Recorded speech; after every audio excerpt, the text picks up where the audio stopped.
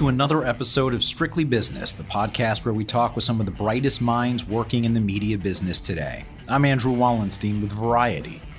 The talk of Wall Street in recent years has been the rise of SPACs, otherwise known as Special Purpose Acquisition Companies, as an alternative to the traditional IPO. Well, there's no one better than today's guest to talk SPACs. Harry Sloan has launched and completed more of them than anyone else, and one of them, DraftKings, may be the most successful one of the hundreds out there, having delivered 450% return on investment. But SPACs are a tricky business, to say the least, particularly in the media and entertainment industries, where Harry certainly knows a thing or two, having enjoyed a long career in Hollywood as the CEO of MGM. So you better believe he's also got some thoughts on that pending Amazon acquisition. We'll be right back with Harry Sloan.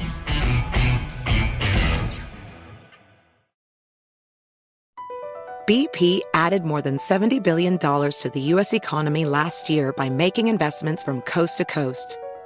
Investments like acquiring America's largest biogas producer, Archaea Energy, and starting up new infrastructure in the Gulf of Mexico.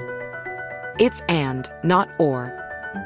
See what doing both means for energy nationwide at bp.com/investing in America. AI might be the most important new computer technology ever. It's storming every industry, and literally billions of dollars are being invested. So, buckle up. The problem is that AI needs a lot of speed and processing power.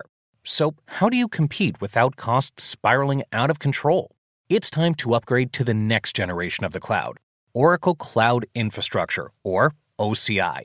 OCI is a single platform for your infrastructure, database, application development, and AI needs.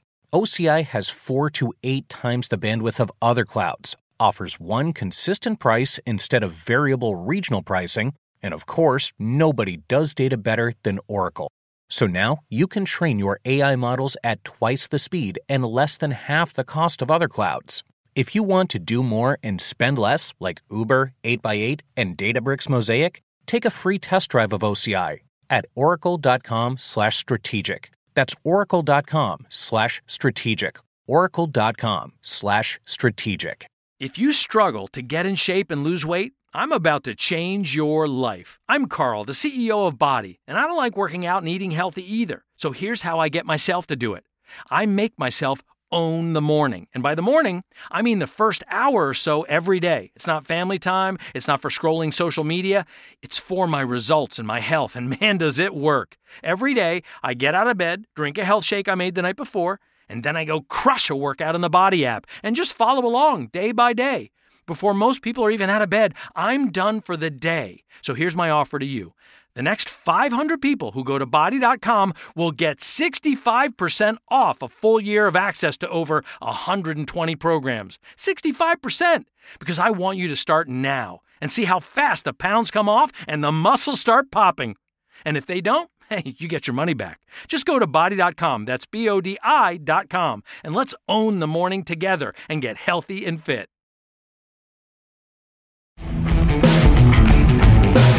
Welcome back to the Strictly Business Podcast, where my guest is Harry Sloan. He's gone on from a successful Hollywood career to a second chapter as a SPAC deal specialist, both in and outside of the media business. I interviewed him on November 4th at the annual Techtainment Conference at Loyola Law School.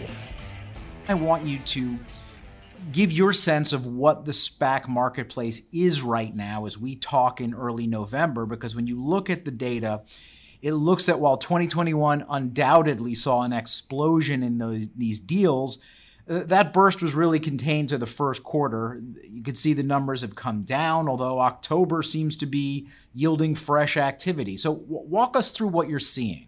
What's the status of the SPAC market, Andrew? When we did DraftKings, we closed it in March of last year, in the middle of COVID, March of 20. There were about 40 SPACs. Today, there's 600. I think one thing has a lot to do with the other. I think success of DraftKings was the first big, very noticed, successful SPAC with a name brand. And I think that did trigger it. The 600 SPACs are looking for deals. Most of them won't find a deal.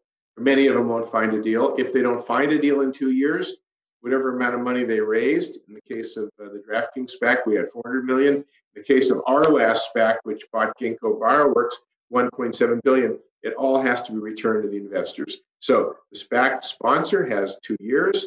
Now, sometimes the deals are done in 18 months, 2 years.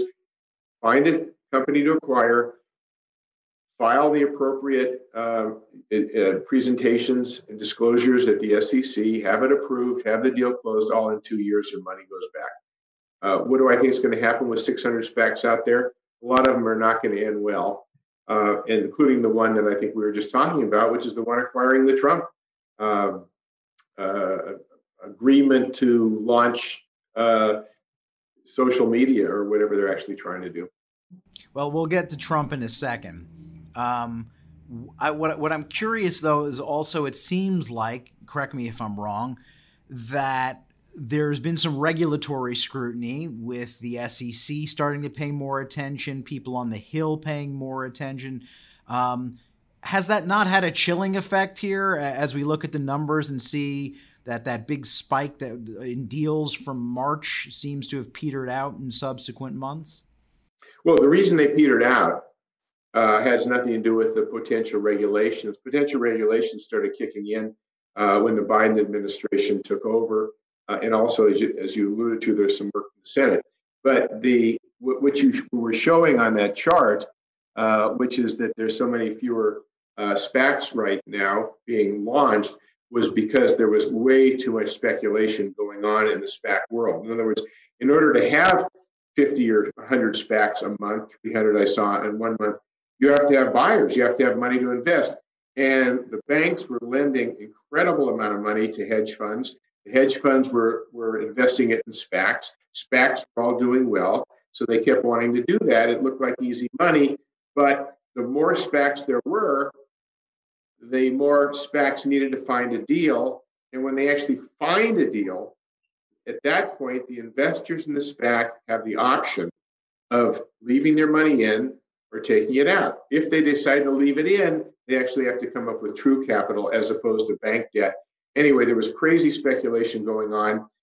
There was other kinds of speculation which came from the market being so overheated. That's why there's less SPACs. Also, if you try to go after a company to acquire it and take it public in a SPAC, and you've got 10 other SPACs competing, you start seeing how tough the anyway. So it was the marketplace that has caused the SPAC speculation and the overheated market to slow down.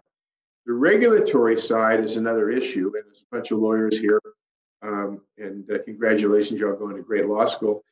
From a lawyer point of view, the regulation, I think, becomes interesting. What's going on the regulatory side is new SEC chairman, new SEC is appointed after Biden's elected, comes in at a time when there's a lot of concerns over SPACs, the speculation I just talked about, too much easy money flowing around.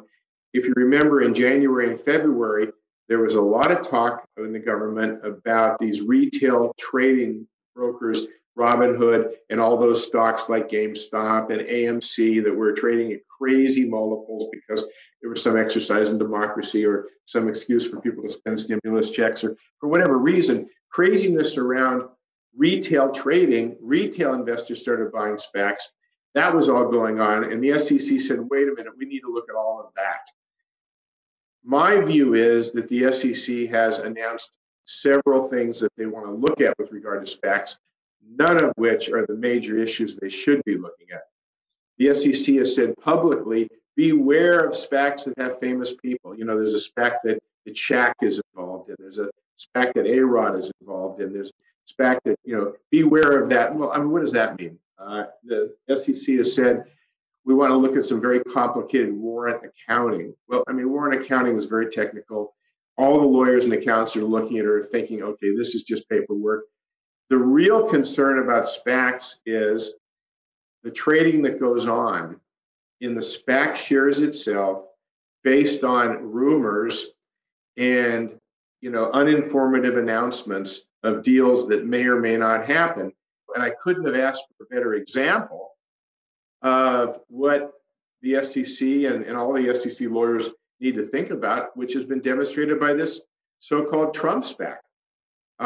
All we've seen is a very general PowerPoint. There's almost nothing in there about that SPAC and what Trump's track record is and the other businesses and what's really in there. There's a promise that this SPAC is going to be able to launch social media with Trump. What does that mean? There's no detail whatsoever. Yet that stock, as a SPAC, was trading at $10, traded as high as $170. It's still $58 a share, which is 6x on where the SPAC was trading when it was announced. 300 million shares traded the first day. Probably been 500 million shares traded since this announcement, or whatever it was, a leak. 20 or 30 billion dollars has been invested in this stock at somewhere between $50 and $100 a share. Now, if it doesn't work out, and there's a lot of reasons that it might not work out, not all of them do, the stock goes back to 10, and people lose that 20, 30, 40 billion dollars. And I'm going to guess, whether it's Trump supporters or whether it's just kids who are trading on these retail platforms, it's not a group of people who would be in any position to lose that kind of money. It's not Fidelity, Wellington, Franklin Fund, Capital Group. It's not these trillion-dollar mutual funds. It's a lot of individuals, patriotic Americans who think they're doing something good for either Trump or the Republicans. It's going to be a shit show if it falls apart. And that's the kind of thing the SEC should be looking at, not what they've announced so far. As far as Congress, we can get to that later if you want. Sure. Well, I guess what I'm wondering, though, is given this frothy marketplace that you're describing, how does that impact your strategy, your approach? You've just completed a 7th deal, but do you need to sort of sit back and wait till things calm down before you try an 8th or a 9th? I definitely want to pay attention to the regulatory environment. I think all we have now out of the SEC are some leaks about things they're looking at. There isn't anything they're looking at that would deter me or would defer those of you out there that are thinking about being involved in SPACs from wanting to do them. There's nothing going on other than they're looking into it in the Senate. I don't smell that there's going to be regulations that make that makes it's a Freudian slip, that makes SPACs impossible. So no, I mean, I think we'll be okay. I don't anticipate anything coming out of the regulatory side. I do anticipate a lot more sanity and less speculation among SPAC investors, and therefore much less SPACs. Will there be 600 a year from now? No. Will it be 200, 150? There'll be a lot less. It'll be way less important than it is now. So let's go to the Congress side of this equation. Elizabeth Warren's been particularly out front. Certainly this is, I feel like it's just the beginning in terms of the kind of scrutiny that's going to come from Capitol Hill. What do you think? It's too early to tell. It's really more in the purview of the SEC to make sure that investors understand what they're getting involved in, which is the disclosure, which is like all the various documents, whether it's the S1, which is an IPO document, or an S4, which is a merger. Both are involved in a SPAC. For those of you that are, looking at the technical side of this, SPAC begins as a regular way IPO, an S1, and when it makes a deal to acquire a company, it files an S4, which is a simple merger that has to be voted on by the shareholders. It's within those documents that the SEC has plenty of opportunity to make changes, but I don't anticipate changes that are going to hurt legitimate, honest SPAC sponsors. As far as the Congress is concerned, there's no reason right now to believe that there's any particular legislative action.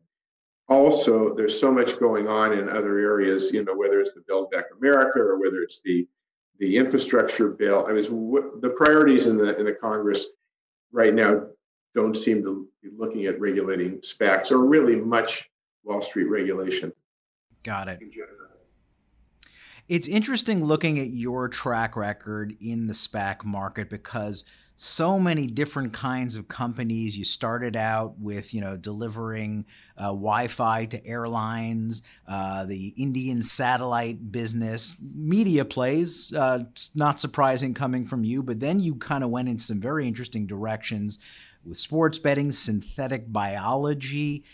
What is it, what is it in terms of what you look for in a company that makes it a good SPAC target? Good question. Yeah.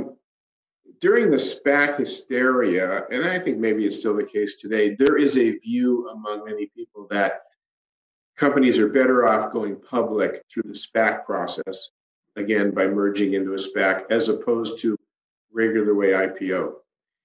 I don't feel that way. I think most deals are still better off going regular way IPO, if for no other reason that the SPAC sponsors, we add friction. We take, a nice, healthy piece of the company for doing it. And if we're not adding credible value, it doesn't make sense to do that. There are at least two categories that I would say that make more sense for a SPAC. Let's talk about DraftKings to start with. DraftKings could not go public regular way, and it needed money. DraftKings could not go public regular way because on its own, because its story would have been raise more money, use it for marketing.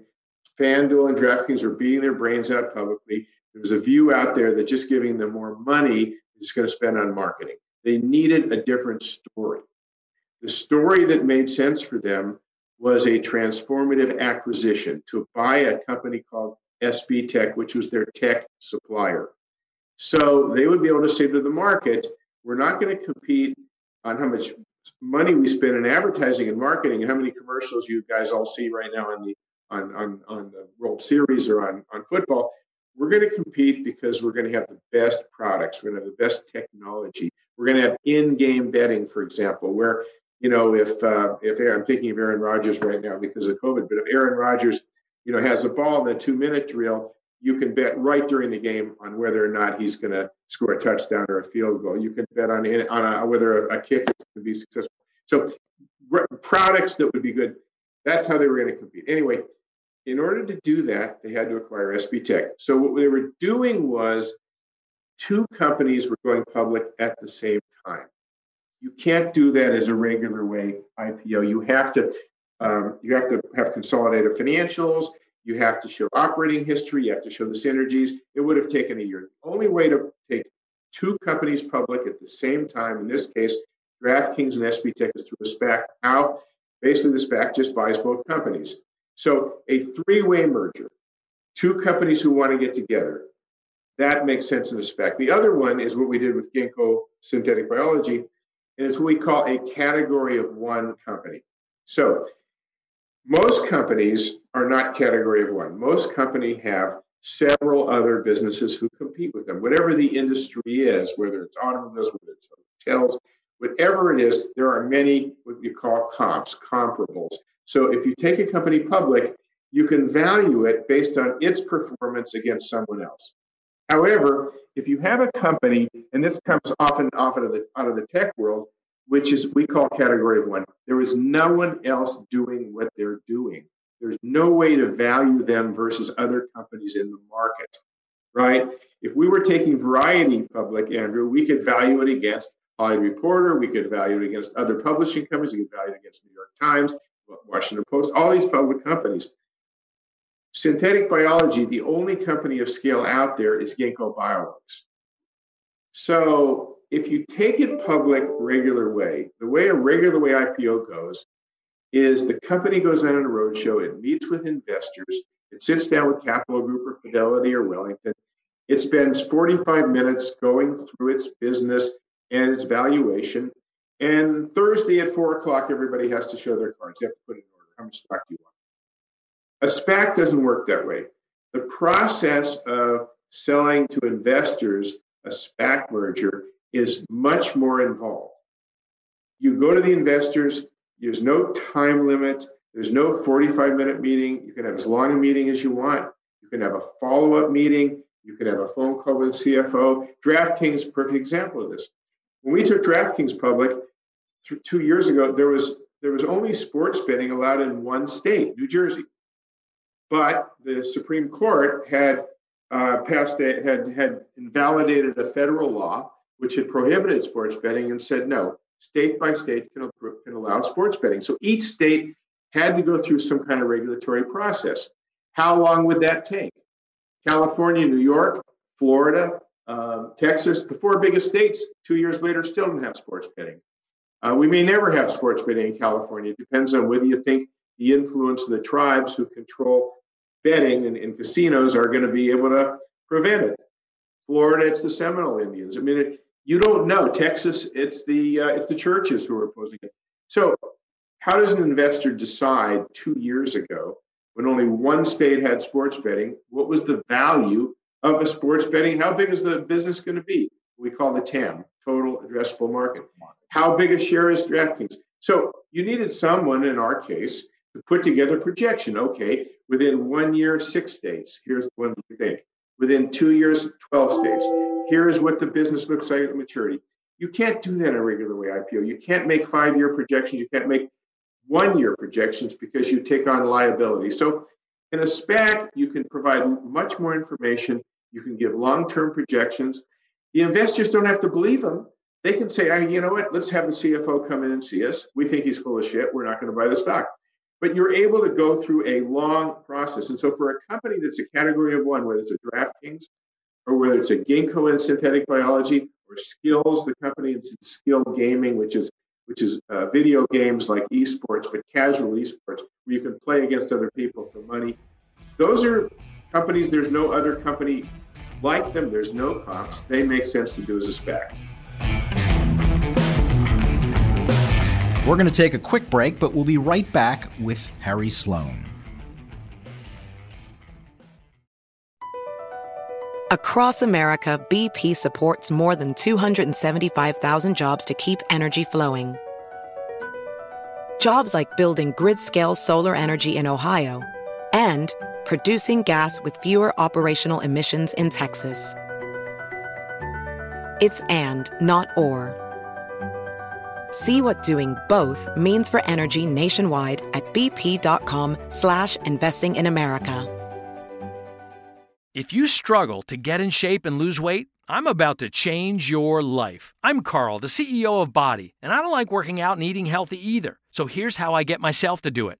I make myself own the morning. And by the morning, I mean the first hour or so every day. It's not family time. It's not for scrolling social media.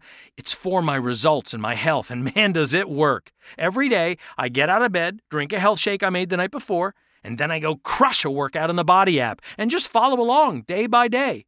Before most people are even out of bed, I'm done for the day. So here's my offer to you. The next 500 people who go to Body.com will get 65% off a full year of access to over 120 programs. 65%! Because I want you to start now and see how fast the pounds come off and the muscles start popping. And if they don't, hey, you get your money back. Just go to Body.com, that's BODI.com, and let's own the morning together and get healthy and fit. This episode is brought to you by Navy Federal Credit Union. At Navy Federal, it's been the mission to help the military community for over 90 years. And not just help them, but do everything to make sure they not only grow, but flourish. That's why Navy Federal Credit Union has all kinds of great savings and investment options like share certificates with sky-high rates. So don't hesitate. Start growing your finances today with a variety of savings and investment options. Navy Federal Credit Union. Our members are the mission. Savings products insured by NCUA. Investment products are not insured, not obligations of Navy Federal and may lose value. And we're back with Harry Sloan, who's talking about SPAC deals he's done out of his Eagle Equity Partners outfit. Talking about the media business. You know, you are far from alone in terms of people in the media world being active in the SPAC space. We're seeing all sorts of activity from people like Todd Boehly, Joe Iannello from CBS, Greg Maffei from Liberty. What do you think it is about the media and entertainment space that makes it sort of SPAC friendly? Yeah, no, there's a lot of them. Kevin Mayer and Tom Staggs. Oh, yeah, those are the best examples. Yeah. I think they've done 2 SPACs. Todd just announced he's doing, I think, Vivid Seats, which I think DraftKings may have invested in. Yeah, look, I think SPACs are covering every aspect, every industry. I mean, there's 100 biotech SPACs. A year ago, there were no biotech SPACs. SPACs have become the flavor of the month for biotech. They haven't really become the flavor yet for entertainment. There have been a few deals. Sagansky, my partner Jeff Sagansky, my great partner for many years, he has a background in entertainment. He ran CBS, he ran Sony Pictures. 11 years ago, when he and I launched our first SPAC, we specifically said, we were the first ones actually specifically said that we're targeting companies in the, we're all generalists, they're financial people. But we had both come out of the entertainment industry. It's funny that I was in my late 50s, he was in maybe his mid 50s. I'd been running MGM at the time, he had been running something else. And we had said to investors, we said, look, we'll find a company, but we both run public companies. If something goes wrong, we could step in and run the company. And that was a terrible, terrible marketing approach, because the companies we would then want to acquire be worried, would the founders and the CEOs lose their job because Jeff or I were trying to do it just to get a job for ourselves. So we got quickly off of that and never, even talked about it, nor have we jumped into any companies, into the management. But we targeted media and entertainment. And what we said then, this is 2011, we had said that traditional media entertainment, television, movies, cable television, satellite, all of that stuff, there was no great growth. The only growth in those days was going to be digital. It was 1.0 or 2.0, I don't know what it was. So we said to the investors when we raised that SPAC, we said, what kind of deal are you looking for? I said, well, if it's in the US, there's nothing in traditional media that you could IPO, meaning that would have this kind of growth. So if we did something in the US, we would do something in what was then called new media, digital media. However, if we're going to do traditional media, we'll do it outside the US in some high growth market that hasn't been, overbuilt already. So we go to an emerging territory like in India or in Indonesia. And in those cases, you could do satellite or cable. And ironically, it worked out that way. The first SPAC we did was a company called Global Eagle Entertainment, which provided Wi-Fi connections for airlines and content. So we bought the biggest company that controlled content supply to airlines, had all the airlines in the contract, and a company that had the technology to provide Wi-Fi via satellite. So now you take Wi-Fi for granted on airlines and you get all your movies that way. But 10 years ago, it was a very beginning business. So our first SPAC, as we said, if we do something domestically, this was mainly domestic, we would do something in new media. You couldn't get any more new media in 2011 than Wi-Fi to the airlines. It's still very well established. And technically, if you're trying to sign on when you're on a flight.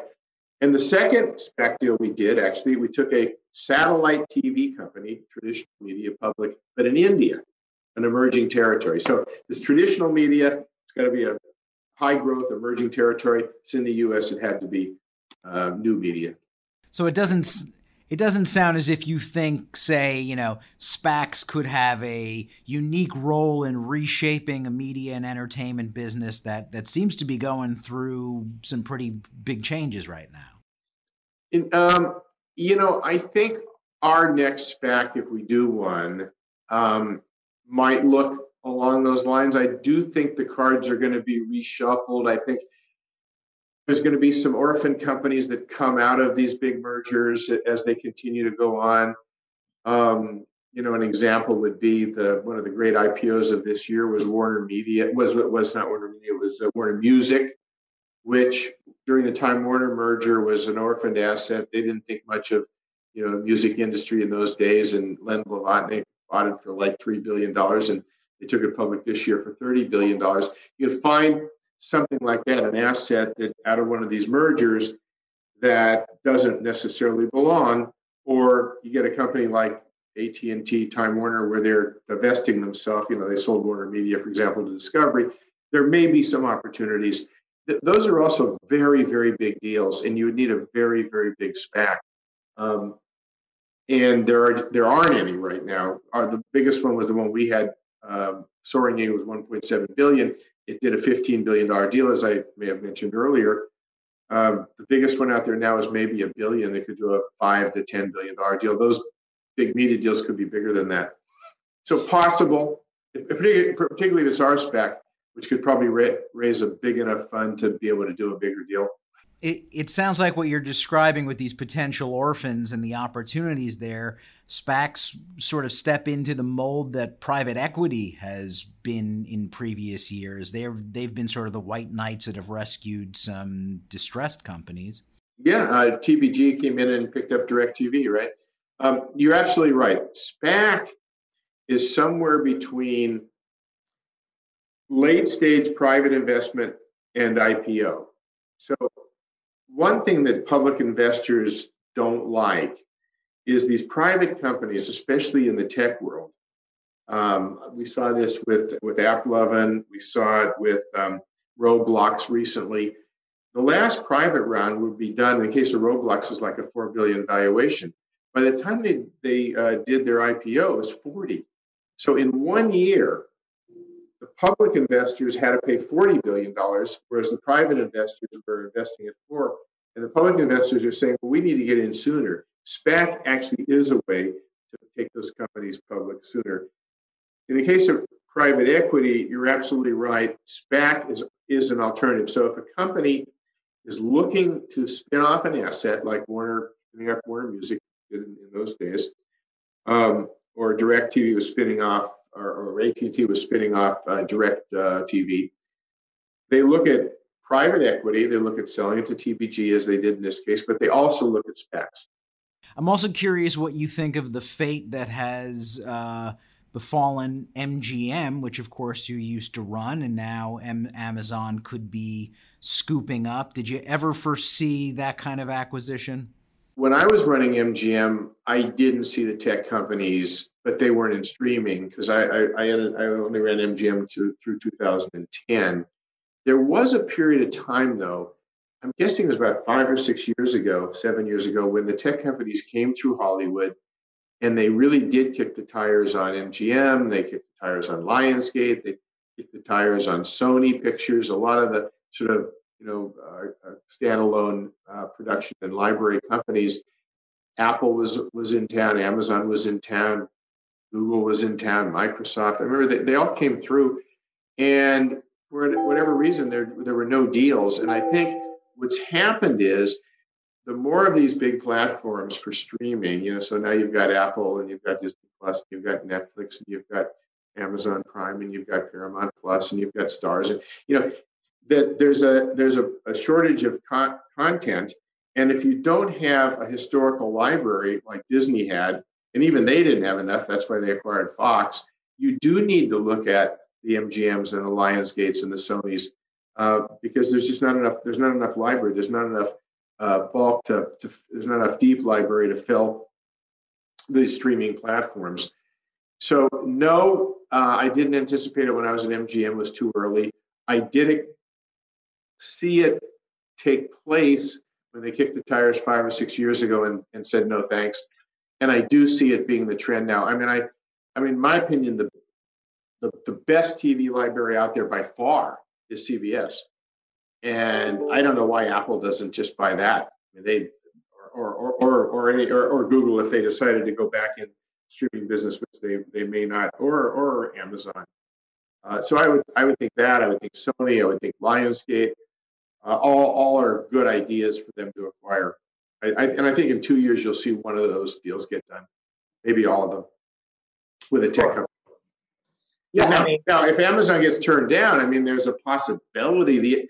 What happens with these mergers is, those of you that are antitrust students, they're either assigned to the FTC, the Federal Trade Commission, or the DOJ, the Department of Justice. And I think the Amazon acquisition of MGM is at FTC. And I think the FTC chairman, didn't she write her doctoral thesis on breaking up Amazon? So, and maybe for that reason it's not there. Maybe I don't know where it is. Maybe it's DOJ. But if that isn't allowed to take place, and I think it should, if that isn't allowed to take place, that would put a question mark around all this. But again, Sony, CBS, Lionsgate, MGM, all of them should be consolidated into the big platforms. I don't see them being standalones. So you see consolidation coming, no surprise there. What do you think of the so-called streaming wars that we're enveloped in right now, from Netflix on down? Did you ever foresee a time where the business would be in a position like this, and how do you think it's going to play out? Well, did I ever think that the majority of people in the world would be watching all of their content on their over the internet, whatever device, whether it's the computer or whether it's the TV? I've only started thinking that probably when you started thinking that, which is the last 3 or 4 years, when we realized that, being able to watch shows whenever you wanted them without commercials, all those advantages are just so clear. I didn't think until the incredibly successful launch of Disney Plus that everybody would be doing it, or even that everybody has to do it. So I may have missed that one.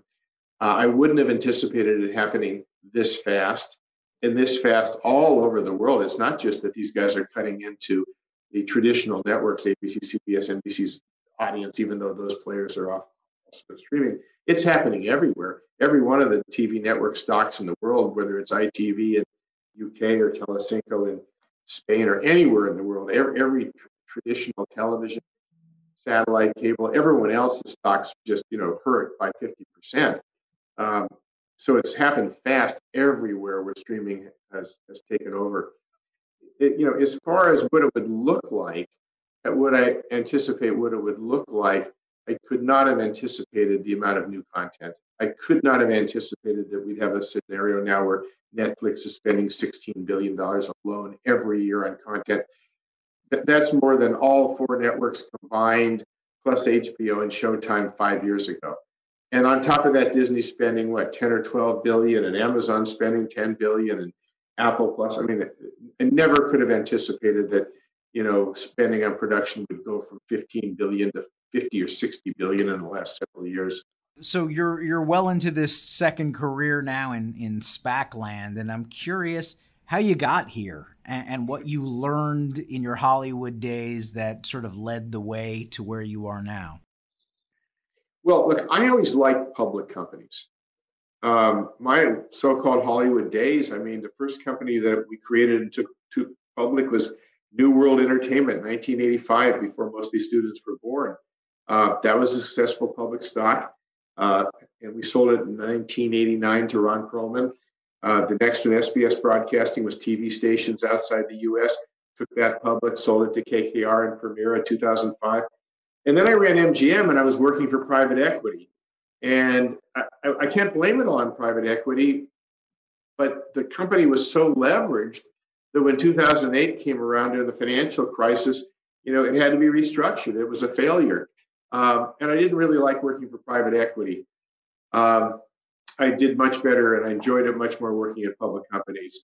And so after MGM, it's now 2010. I'm no longer, I think I was still chairman until the beginning of 11, or maybe beginning, I forgot what it was. But when I got through with that, I looked back at my career and said I'd had 2 public companies that were extremely successful. I'd been in a private equity company that was really hard for me to accomplish what I wanted. If I'd stayed there, would I have sold it for $8 billion to Amazon? I don't know, but it got restructured at like 1.5. So to me, I wasn't able to do what I would have liked to have done there. So then I hear about SPACs in 2010. I'm told you could raise money on your good looks or on your track record, and buy a company. And I wanted to run another company. I wanted to be involved in management of another company. What were my options? I could dust off my resume and go to boards and try and apply for a job. That's not very attractive. I could try and buy a company, but the size company that I could afford to buy didn't meet my appetite of the kind of company I wanted to run after MGM and SBS and New World and all that. And then I heard about these SPACs that you could raise a bunch of cash and use that, leverage it up. You could raise 2, 3. We raised 200 on our first one, buy $1 billion company, and even wouldn't necessarily run it, but could have control over it. Anyway, that's what attracted me to it. it looked to me to be the best options. And I like public markets. I like public markets because if investors don't like what you're doing, they sell your stock and they go away. In private equity, if they don't like what you're doing, they sell the company right out from under you or they fire you.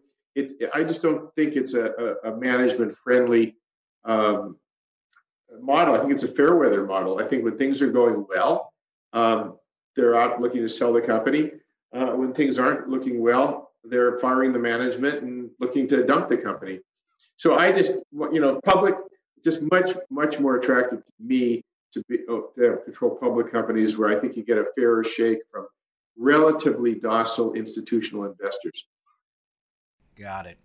1 year from now, I'm curious if we're talking again, do you expect to add X number of new SPAC deals to the marketplace, or you're just tending to the 7 you've got going? Give us a preview. As far as tending the 7 I have going, some of them have been acquired.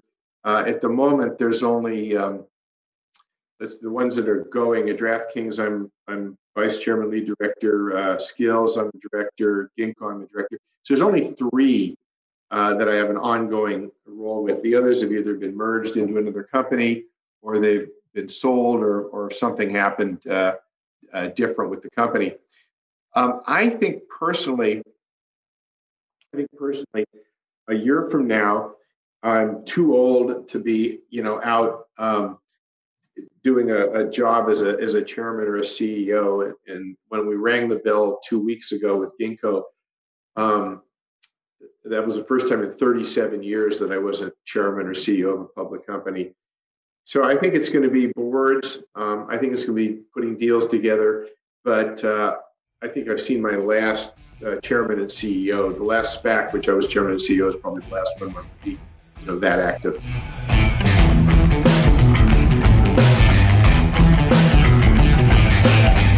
This has been another episode of Strictly Business. Tune in next week for another helping of scintillating conversation with media movers and shakers. And please make sure you subscribe to the podcast to hear future episodes. Also, leave a review in Apple Podcasts and let us know how we're doing. Does money stress you out? Let Facet flip your financial chaos into clarity. Finding Facet immediately put us at ease. Facet's innovative approach to financial planning ensures your money works as hard as you do, enabling members to experience the joys of having your finances in order. And that makes us Facet for life now, I guess. Visit Facet.com, FACET.com to learn more. This ad is sponsored by Facet. Facet Wealth is an SEC registered investment advisor. This is not an offer to buy or sell securities, nor is it investment, legal, or tax advice. These testimonials are from current Facet members who are not compensated. All opinions are their own and not a guarantee of a similar outcome. Farm to store in days, not weeks. That's 80 Acres Farms. Did you know most salads travel over 2,000 miles to reach your plate? But not 80 Acres Farms. Their crisp salad greens and herbs are food less traveled. They stay fresher for longer in your fridge. My salad lasts all week long, which means less food waste and easy meal planning. Oh, and did I mention there's zero need to wash these greens? Because 80 Acres Farms uses 0 pesticides. Visit 80acresfarms.com to learn more and find their salads and salad kits at your local Harris Teeter. Infiniti presents a new chapter in luxury, the premiere of the all-new 2025 Infiniti QX80, live March 20th from the Edge at Hudson Yards in New York City, featuring a performance by John Batiste. The all-new 2025 Infiniti QX80 is an SUV designed to help every passenger feel just right. Be the first to see it March 20th at 7 p.m. Eastern, only on iHeartRadio's YouTube channel. Save the date at new-QX80.com. Don't miss it. 2025 QX80 coming this summer.